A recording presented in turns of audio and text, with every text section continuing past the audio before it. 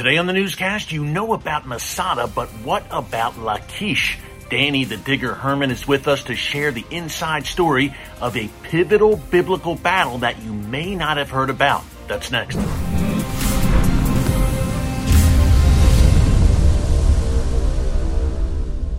Hey folks, Eric Stacklebeck here. Welcome to the Watchman Newscast. Last day on vacation. We head back home tomorrow. It's been a great week with my beautiful wife and my daughters as we're just relaxing about a block from the beach here. We've had great weather, as you can see, so it has been a blessing, but I've still been coming to you every day with a brand new Watchman Newscast. If you missed any of them, just check them out here in our archives under Newscast. And while you're there, be sure to subscribe and click the notification bell so you get alerts every time a new video is posted. Hey, I want to get right into it today. It's Friday, so I thought this would be a great day for some biblical archaeology. If you watch a newscast on a regular basis, you know that is one of our passions here, the archaeology coming from the Bible and biblical history. We've got a great one for you today from Lachish. Now, you've heard about the siege of Masada, but the siege of Lachish, according to our good friend Danny the Digger, who you're about to see,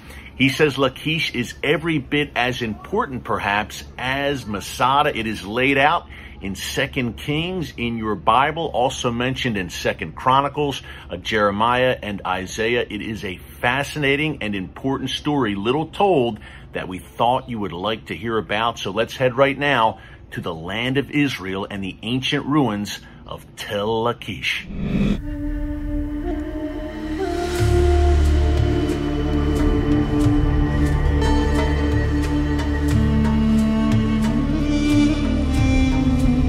Well, Danny the Digger, welcome back to the Watchman, my friend. And look, you always take us to some of the most fascinating archaeological, historical sites here in the land of Israel, the land of the Bible. But I am particularly excited today about where we are, Lachish.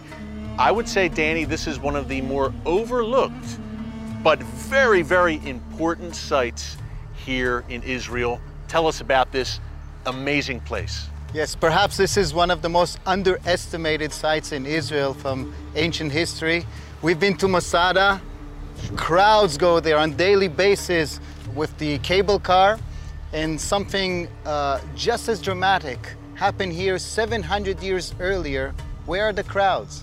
Yeah. We are right in front of the very ramp that was created around the year 701 BC by the mighty Assyrian forces who were determined to conquer the second biggest city of the Judean Empire. As you mentioned, Danny, this was the second largest city next to Jerusalem in the Judean kingdom. That's fascinating. Tell us a little bit about what Lachish looked like in that day. How many people lived here? This was a thriving center. It is actually bigger than biblical Jerusalem. So we think that maybe 10,000 people settled here. There were also a lot of farms around. The vineyards that you see to this day were also probably the landscape and the main economical drive in this area, as well as trade. The international highway, the Via Maris, passing not so far away from here. And what is that? When you say the international highway, what do you mean by that? The ancient Near East developed along big rivers. The pharaohs in Egypt along the Nile, and the Akkadian cultures along the Mesopotamia, along the area between the Mesopotamos, the two rivers, Tigris and Euphrates. Modern day Iraq. Modern day Iraq and Syria. Yeah.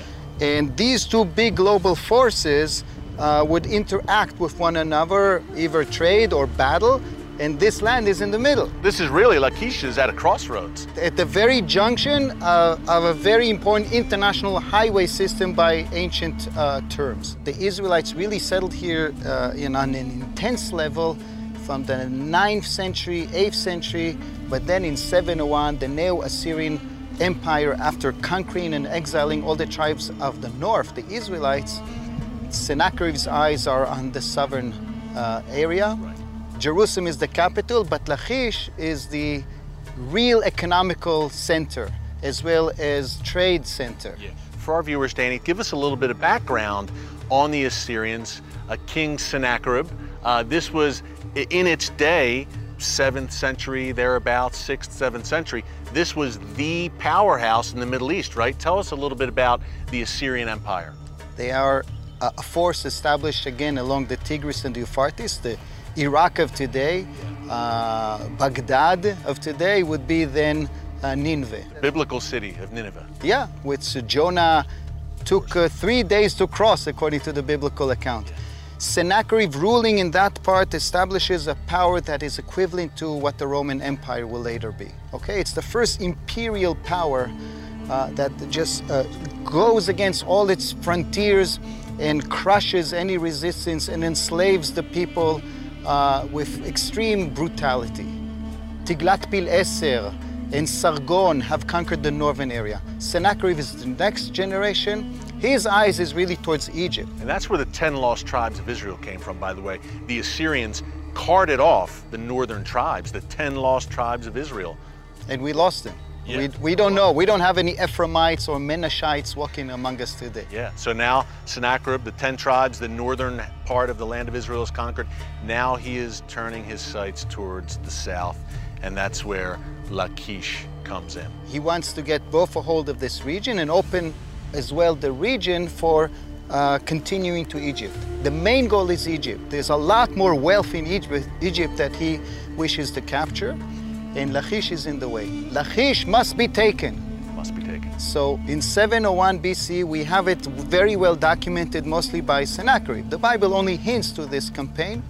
He comes with his forces and he camps and besieges the city. He makes a ramp that will be built against one of its corners, and eventually he conquers it. We know this from archaeology, not from the Bible, but not local archaeology. It's finds that were made in Nineveh in the 19th century. And after the finds were made there, then local archaeologists here started asking, where did it happen? And eventually we found out right here. Wow. You are looking at the very ramp that the Assyrians built against where the flag of Israel is today. And we have here stones that are like the size of tennis balls from the slingshots. We found countless arrowheads, helmet decorations. Okay, there was a fierce battle at this very place, which is now nice and quiet. You had mentioned on our way over that King Sennacherib may have actually been here at the siege of Lachish, the powerful king of the Assyrian Empire. Yeah, he personally led his forces. So he was here, he personally led his forces. I think he camped over there. This is like a hill viewing the site. And if this is the place of the ramp, then he probably sat and commanded and monitored that it's done properly. Sennacherib is here, he's camped out. What does he see? What is going on here? Two sets of walls around the top of the mound. He sees a gate complex over here, which is always the most vulnerable part of the site. But that gate is a very well designed with two actual gates and a killing zone in the middle. He knows that attacking from the gate might put him into a trap. He chooses the spot where the hill around the mountain is not as steep, and his soldiers then start putting a lot of stones. Look, we found them. A lot of beaten earth and stones in the fill to eventually create a ramp that will enable battering ram to pound against the wall. Very similar to Masada. Very similar story, and even a more heroic one, because at Masada at the end they committed suicide. Here it seems that they battled till the bitter end, and we have found archaeological evidence of apparently those who lost in battle. We found two caves filled with skulls. Skulls, meaning whoever they captured, they chopped their heads off and someone later piled it into a cave in the city. Look, we had fierce Jewish Israelite resistance here to this siege, but I imagine once the Assyrians broke through, it had to be bloody and there had to be a lot of carnage.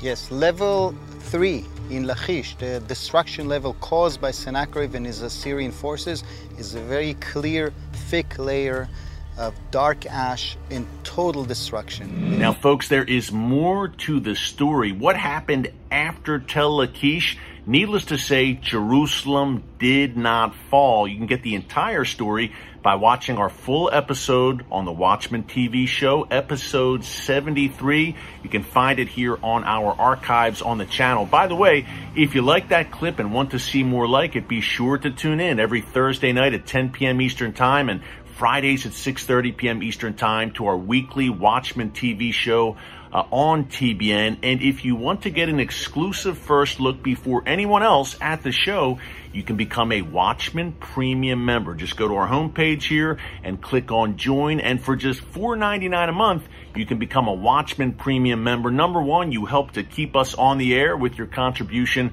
And number two, you get that exclusive first look at every new episode. Plus, we've got some good perks coming for you down the line very soon as I get back from vacation, including some exclusive premium member Q&A sessions. We think you're really going to like it. If you're not a premium member, don't worry. We still love you, but we just wanted to offer something a little extra for our watchmen and women on the wall who are with us every single day faithfully. Hey, it's been a great week here on vacation, but I'll be back in the lab on Monday in the Watchman studio. Until then, have a great weekend. God bless you. And remember, never hold your peace.